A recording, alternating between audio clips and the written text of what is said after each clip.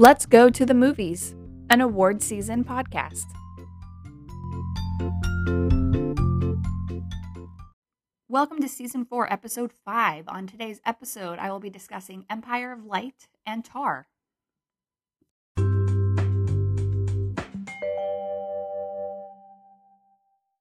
First on today's episode is Empire of Light. This was directed by Sam Mendes, and interestingly, it has a Rotten Tomatoes score of only 44%.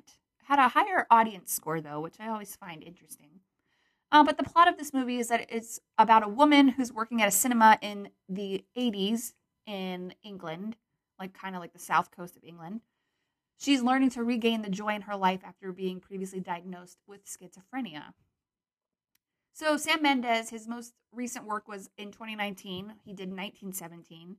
Prior to that, he did the Lemon trilogy, Spectre, King Lear, Skyfall, Away We Go, Revolutionary Road, and Jarhead, to name a few. So this movie was announced in April 2021. It was announced that Mendes was going to be writing and directing a new film. That was kind of all that they knew at the time. Olivia Colman and Michael Ward were cast in July. And then filming began February 2022, wrapping in May of that year. This film premiered at the Telluride Film Festival on September 3rd, 2022. Had a limited theatrical release on December 9th of the same year. And it is currently still showing in a few theaters. I saw it at an art house cinema, but it was showing at one of the Regals near me as well. So if you did want to catch it, it is still available in a few places. So if you saw 1917, you maybe heard my episode about it, you would know that that movie, I should say, was a story about his grandfather's time during World War I. And so I read that this film, Empire of Light, is actually said to be rooted in his own childhood. It's kind of a reflection of a time when Mendes was finding out his calling through cinema in the 80s. So he wrote this during the pandemic when everyone was kind of worried about the future of the theater and the cinema viewing experience. And Olivia Colman's character is said to be based loosely on his own mother. So I read all of that in an ABC7 New York article, and I thought that was super interesting. Kind of feels like this trend with a lot of directors recently where they're doing a lot of work that's really close to their storylines of their lives or their families, and I just think that's kind of cool. Like, you're getting a glimpse of who these people are and what made them who they are. So me and my friend saw this. We went into it thinking it was just a love story set at a movie theater. That's all we knew about it, because the trailer was really vague, and that's all it made it seem like it was. We were surprised, though, that it was actually much more than that. I was pleasantly surprised. I did enjoy it. You're immediately in this film put into the setting of the Empire Theater, which automatically brings on this feeling of nostalgia for this old way of seeing movies. And they don't immediately spell out or provide any exposition about Hillary, Olivia Colman's character. It's slowly unraveled that she lives alone, works at this theater, checks in with a doctor on a regular basis. You're not sure why just yet. You find out she's having an affair with the manager of the theater, or yes, he's the owner. But it doesn't feel very healthy. It feels very emotionally manipulative. She just doesn't really appear happy at all. She's just kind of humdrumming day to day. You eventually learn that she was recently diagnosed with schizophrenia and she's taking lithium for it. And that is likely contributing to why she feels like this. And I think Olivia Colman paints this story really well. She does really seem just really somber, really lonely, trying to be present, but it's just hard for her. And this way of her character sticks out even more once you get to some of the later scenes, and then you can kind of recall back to this place that she was in. It's excellent. So that brings in the next character played by Michael Ward, Stephen. He starts working at the theater, and you slowly start seeing her open up, becoming a little happier, looking forward to coming to work a little bit more. And this is when the story kind of moves slowly into the love story thing that we were expecting. But even then, it doesn't feel like a full-fledged love story. It feels more of a story of how these two people were brought together, and they're learning more about who they are, what makes them thrive by being with each other. And Hillary really just does come alive being with Steven, and you can see it. And it's even more apparent that this is the case because she promptly falls apart when he doesn't want to be with her outside of work. And I don't think it's supposed to be like she falls apart because a guy dumped her kind of thing. I think it's just supposed to be like she's falling apart because this thing that brought her happiness and joy and a reason to leave her apartment is suddenly like not wanting to be around her. And I think it just kind of throws her off and she kind of loses it. But these scenes of her losing it where she's unhinged are excellent. There's one scene in particular that sticks out to me with Olivia Colman here. She's kind of like been holed up in her apartment for a few days. Steven comes over to check on her. She's just going off. She's just standing there. There's like a lamp with no shade, just the light bulb sitting on the table. And the scene is shot up towards her, so the lamp light is hitting her face in this kind of haunting way. She's clutching a wine glass, just like with a very firm grip. Wine's sloshing everywhere as she's talking about like her mother and growing up. And it was excellent. So that scene is probably like my standout scene for her, for sure. Her costuming at the movie premiere was also subtle. It was something that we were picking up on as the scene kept going on. She had disheveled hair, lipstick on her teeth. And then we noticed there was like an unbuttoned part on the back of her dress. So there's these very subtle ways to show that she was trying to put herself together after being holed up in the apartment for several days, but it just wasn't quite right.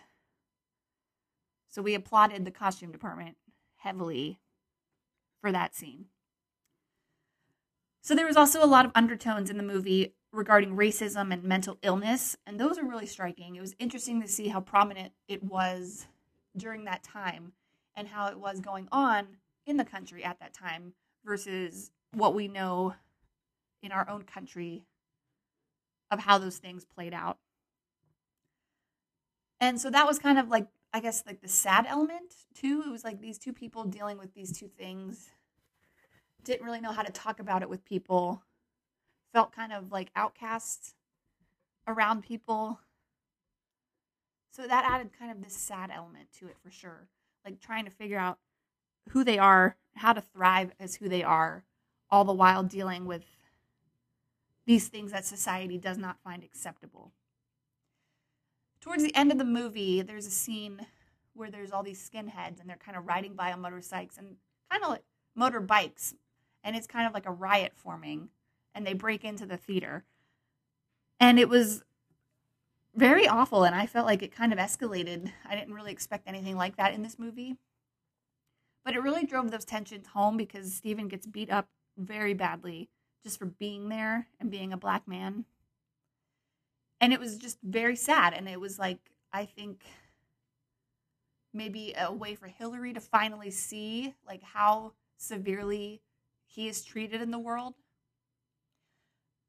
It was one of those things, though, where like I wasn't super familiar with English history, so I didn't know for sure like what was going on, like why were these people here, who were they? So my friend kind of elaborated for me some. And he was saying that basically like there was this influx of immigrants and stuff into the country around this time, and it kind of created this subsect of these skinhead people who were trying to, you know, like rid the country of people who didn't belong there, and thus what was portrayed in the film here.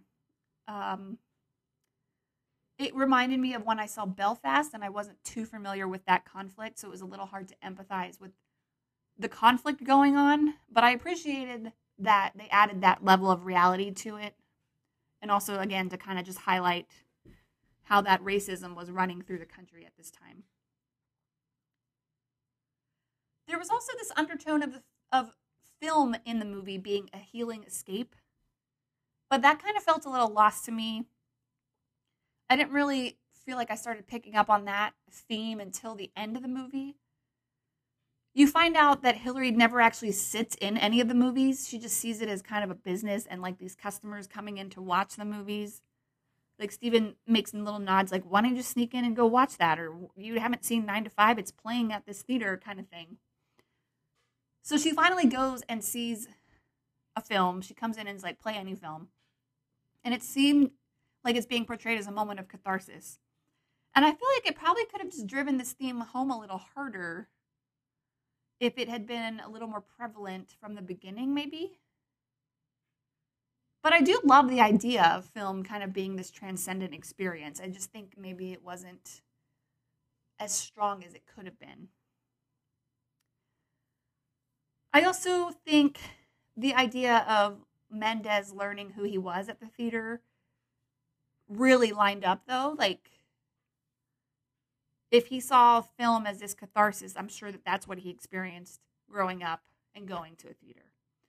And like seeing these two people kind of grow and learn more about themselves and what they actually wanted out of life and like how to live a happy existence, that was really beautiful.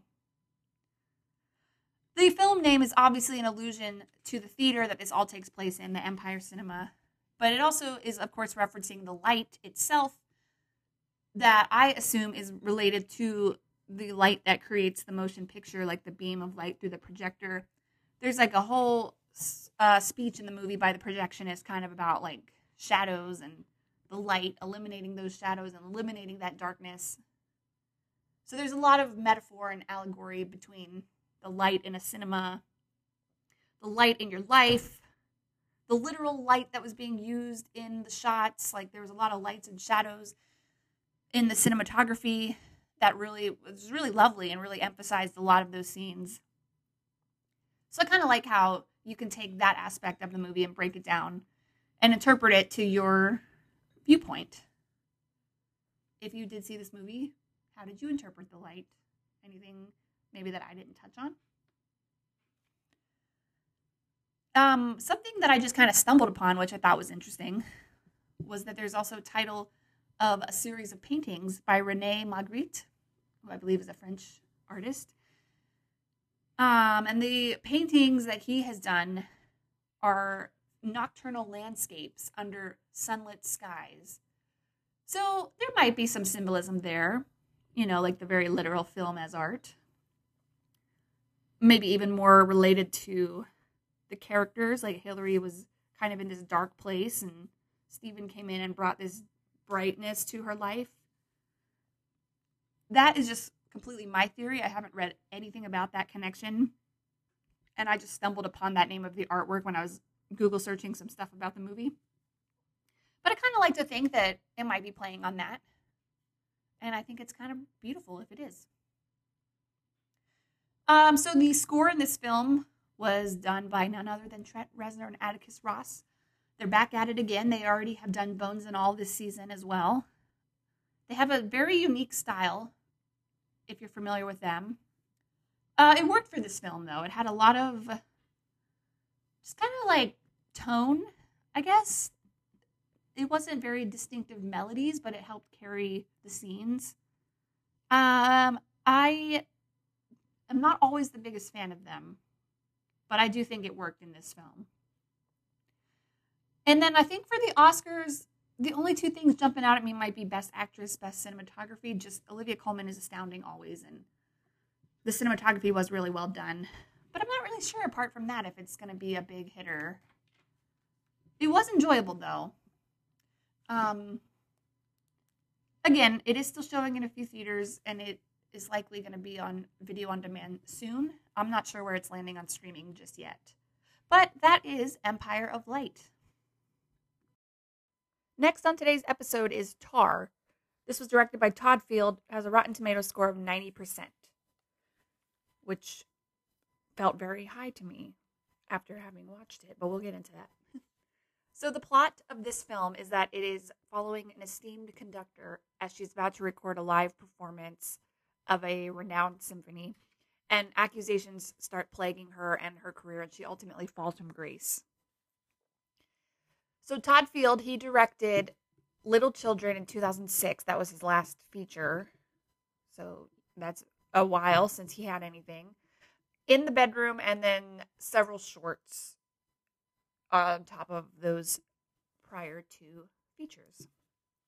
He also, I was reading about him, and it said he was like that guy you see in every movie in like the 90s, but you don't know actually who he is. He was just kind of one of those type of actors, which I thought was kind of interesting. But this movie was announced in April 2021. It was said that Todd Field had written the script for Cate Blanchett specifically in mind, and he said no other actor would do. He wrote it during the pandemic, and then Cate Blanchett started preparing for the role in fall of 2020. She was taking German lessons, piano lessons, and she was studying different conductors online. They began filming it in August 2021 in Berlin. It was filmed at the Dresden Music Hall. The Dresden Philharmonic Orchestra is actually featured in the film and plays like the music and stuff, which is pretty solid. They got a chance to kind of be featured in that way. And then the film actually wrapped in 65 days. And all these facts according to the Hollywood Reporter. It premiered at the Venice Film Festival on September 1st, 2022, had a limited theatrical release on October 7th, with a wide release on October 28th. It is already on demand. It dropped video on demand on November 15th. And I don't think it's available anywhere specific yet for streaming. I didn't notice it when I was looking into where to watch it and stuff. So this is categorized as a psychological thriller, which is misleading, I think, because when I hear that, I think of something kind of creepy and twisty, and they're like kind of like an uncertain element to it, but I don't necessarily consider it being like a thriller. It is very, very like psychological and like intellectual. So don't let that mislead you if you are going into this expecting like an actual thriller. There were, like, as I was saying, like very psychological aspects to it, but the moments that they did show were very subtle. There were lots of just them sitting down having conversations. It was, like I said, just very intellectual. They don't spell anything out for you, though. Like, there's not a lot of exposition. It's kind of like you're just watching people discuss things. So on that note, I would say that it's obviously going to be more character-driven. Not as much going on in regards to action. On that note, though, the camera shots were very interesting. There were very, like, long holds on characters. There's very little cutting between the characters when they were having these conversations. Like, it would just be, like, if Cate Blanchett was speaking, it would just be, like, the camera shot on her speaking the whole time. And you would hear the other person maybe responding or reacting, but you wouldn't cut to them to see that reaction, which is uncommon. And I think in a way, when movies kind of go against what your brain is conditioned to expect, that is kind of a psychological element in itself. It almost felt like some of the perspectives that they were showing were like suggesting that you were sitting there or standing there, like actually watching what was playing out. Like, as if you just walked up to a table, essentially, and were, like, watching someone have a conversation. So it had, like, a very static feel to it, too. Like, it wasn't a lot of movement in the cuts and in the editing. But that kind of added to the tone. It contributed to, you know, how the sets, the production design were built. Because the sets felt very cold. Kind of got, like, a sleek, kind of modern feel to them. Lots of stone walls, stone buildings, things like that. But I think it complemented the film style, because I feel like if it had been very colorful and, you know, it wouldn't have made sense to have such static camera shots. So that was going to be one of the most obvious elements, of course, is the production design. So this film, kind of, to me, it's like exploring the idea of cancel culture, but it's like not sensationalizing it. And it's also coming from the position of the supposed perpetrator. But at the same time, it's not giving the audience any actual info of like what really happened. So you're never really swayed on like whose side to take. Like in some movies that deal with this subject matter, you're shown a scene of what actually happened, or you siding with the victim. So you're getting like all the information from them. So you're kind of able to villainize somebody in the story. And I don't think they did that very blatantly. So you're kind of left to interpret it on your own. And that, of course, is what makes this a little more complex than other films that kind of go with this subject matter. I think you're definitely given, or you're left with also like more questions than you are answers. Because as I mentioned, you don't ever really get a firm answer on what actually happened. Like, did she actually abuse or like emotionally manipulate and abuse the girl that used to be in her fellowship program? You don't ever get a confirmation. Because the whole idea that they're kind of tackling is that Cate Blanchett's character, Lydia Tarr, this powerful music conductor, she abuses her power and authority on young females kind of in like a transactional way. Like, if you do this, I'll help you do that, etc. And even now, like, having seen it, 2 days ago, I still don't know for sure if she did it. Well, like, as it's claimed that she did, which, again, makes this a very complex film. But Cate Blanchett plays it. She's got a very nuanced performance because her authority and her power doesn't feel like she's doing it to take advantage of people. Like, you can convince yourself that she's good, and you can just as easily convince yourself that she's not. So it's not very overt.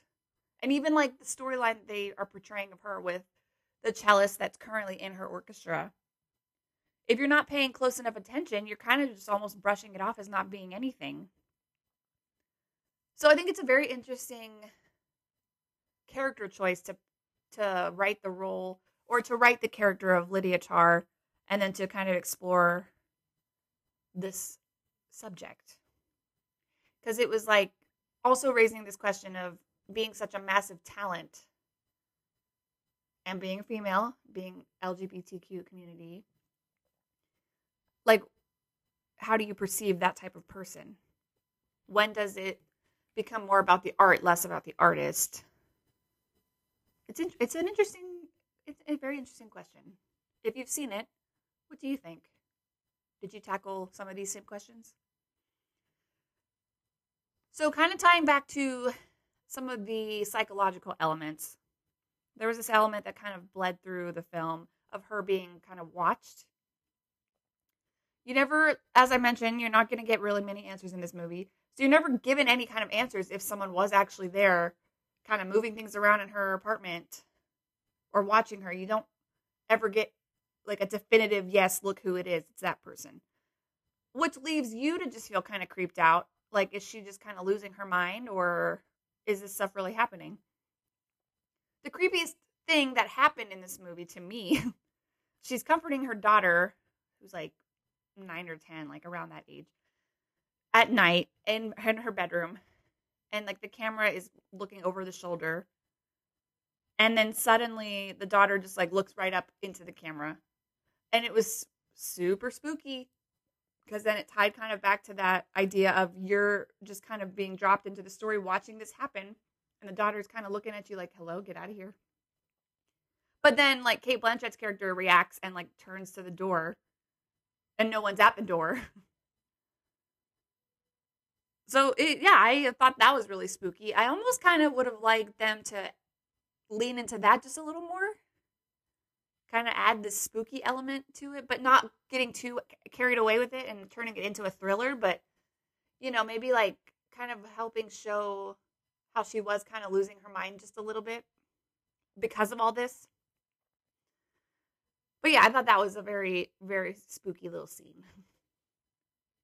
But yeah, there is no obvious resolution or explanation by the end of this movie.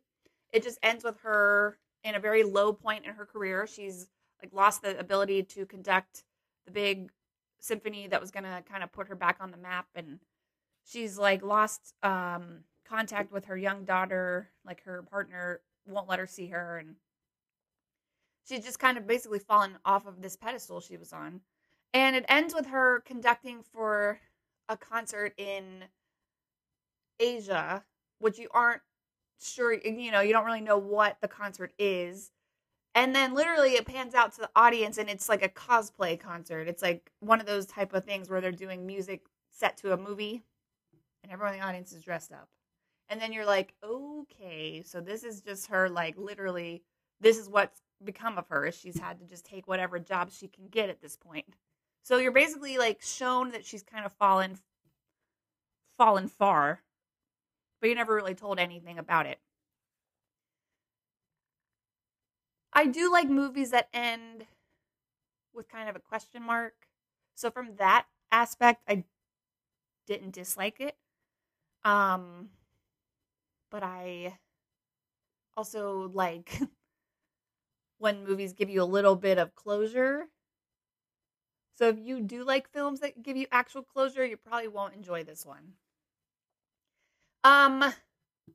Small thing, the opening credits were tiny, so tiny. It was hard to see them on the screen. It kind of hurt my eyes. I don't really know what the reasoning for that was. Maybe because it's like not important to the story per se, but I don't know. That was just kind of strange to me. The orchestra scenes were top notch. As someone who used to be in orchestras, like in school and stuff, it was cool to watch that portrayed well on camera. Because it's like one of my biggest pet peeves when people play instruments on TV and movies. And you can tell they're not really playing it because they're not moving their hands appropriately or like with the music or, you know. So this was actually really solid. And knowing that it was an actual orchestra just makes it all that much better. The composer overall, though, is the same composer that did the film Joker. So the music that is used when they're not in like the orchestra hall is very subtle, but it works because it kind of adds to that creepy, like, not creepy exactly, but like that psychological creepiness. And yeah, I mean, it was definitely an interesting film. I would definitely consider this an intellectual film. You cannot go into this movie lightly. You cannot go into it and not really pay attention. And it feels like one of those ones that you're going to think about for a while after you see it. And then maybe more things are going to pop into your head that you're like, oh, maybe that's what that meant. It's that kind of movie. I don't necessarily agree with it being a 90% movie, but I do think it is a solid film. So if you like Cate Blanchett especially, definitely give it a watch. For the Oscars, there's a high chance it'll be nominated for Best Picture and probably Best Director. Those sometimes usually will tie in hand in hand. I also assume Best Actress. Cate Blanchett has been receiving a lot of attention already in that category. And then Best Original Screenplay and Best Sound is going to be my other choice just because of the use of the orchestra and how they had to tie all that in with each other. I thought it was really well done. And that is Tar.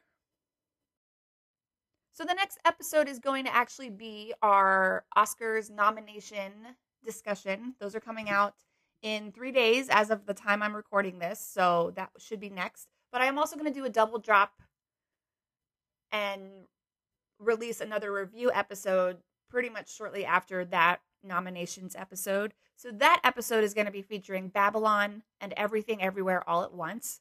So if you listen to my in-between episode at the start of this season, you'll know that I did kind of talk briefly about Everything Everywhere. But since that's getting a lot of awards attention, I decided I wanted to rewatch it so I can give a fresh, full-length review on it. And my husband decided that he wanted to check that one out too. So he will actually be joining me on that episode to discuss that film. Another thing I wanted to note is that I have officially started a Letterboxd account. So if you are interested in star ratings of any of these films from my podcast or just other films that I've rated in general, you can definitely check that out.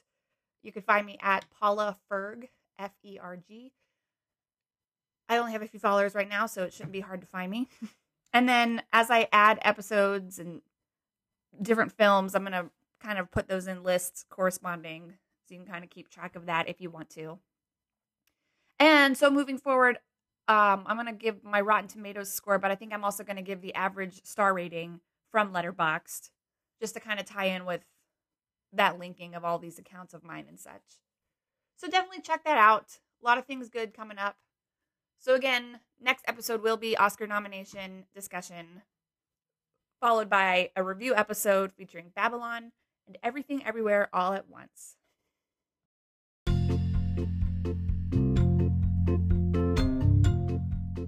Thank you for listening today and for joining me on yet another trip to the movies.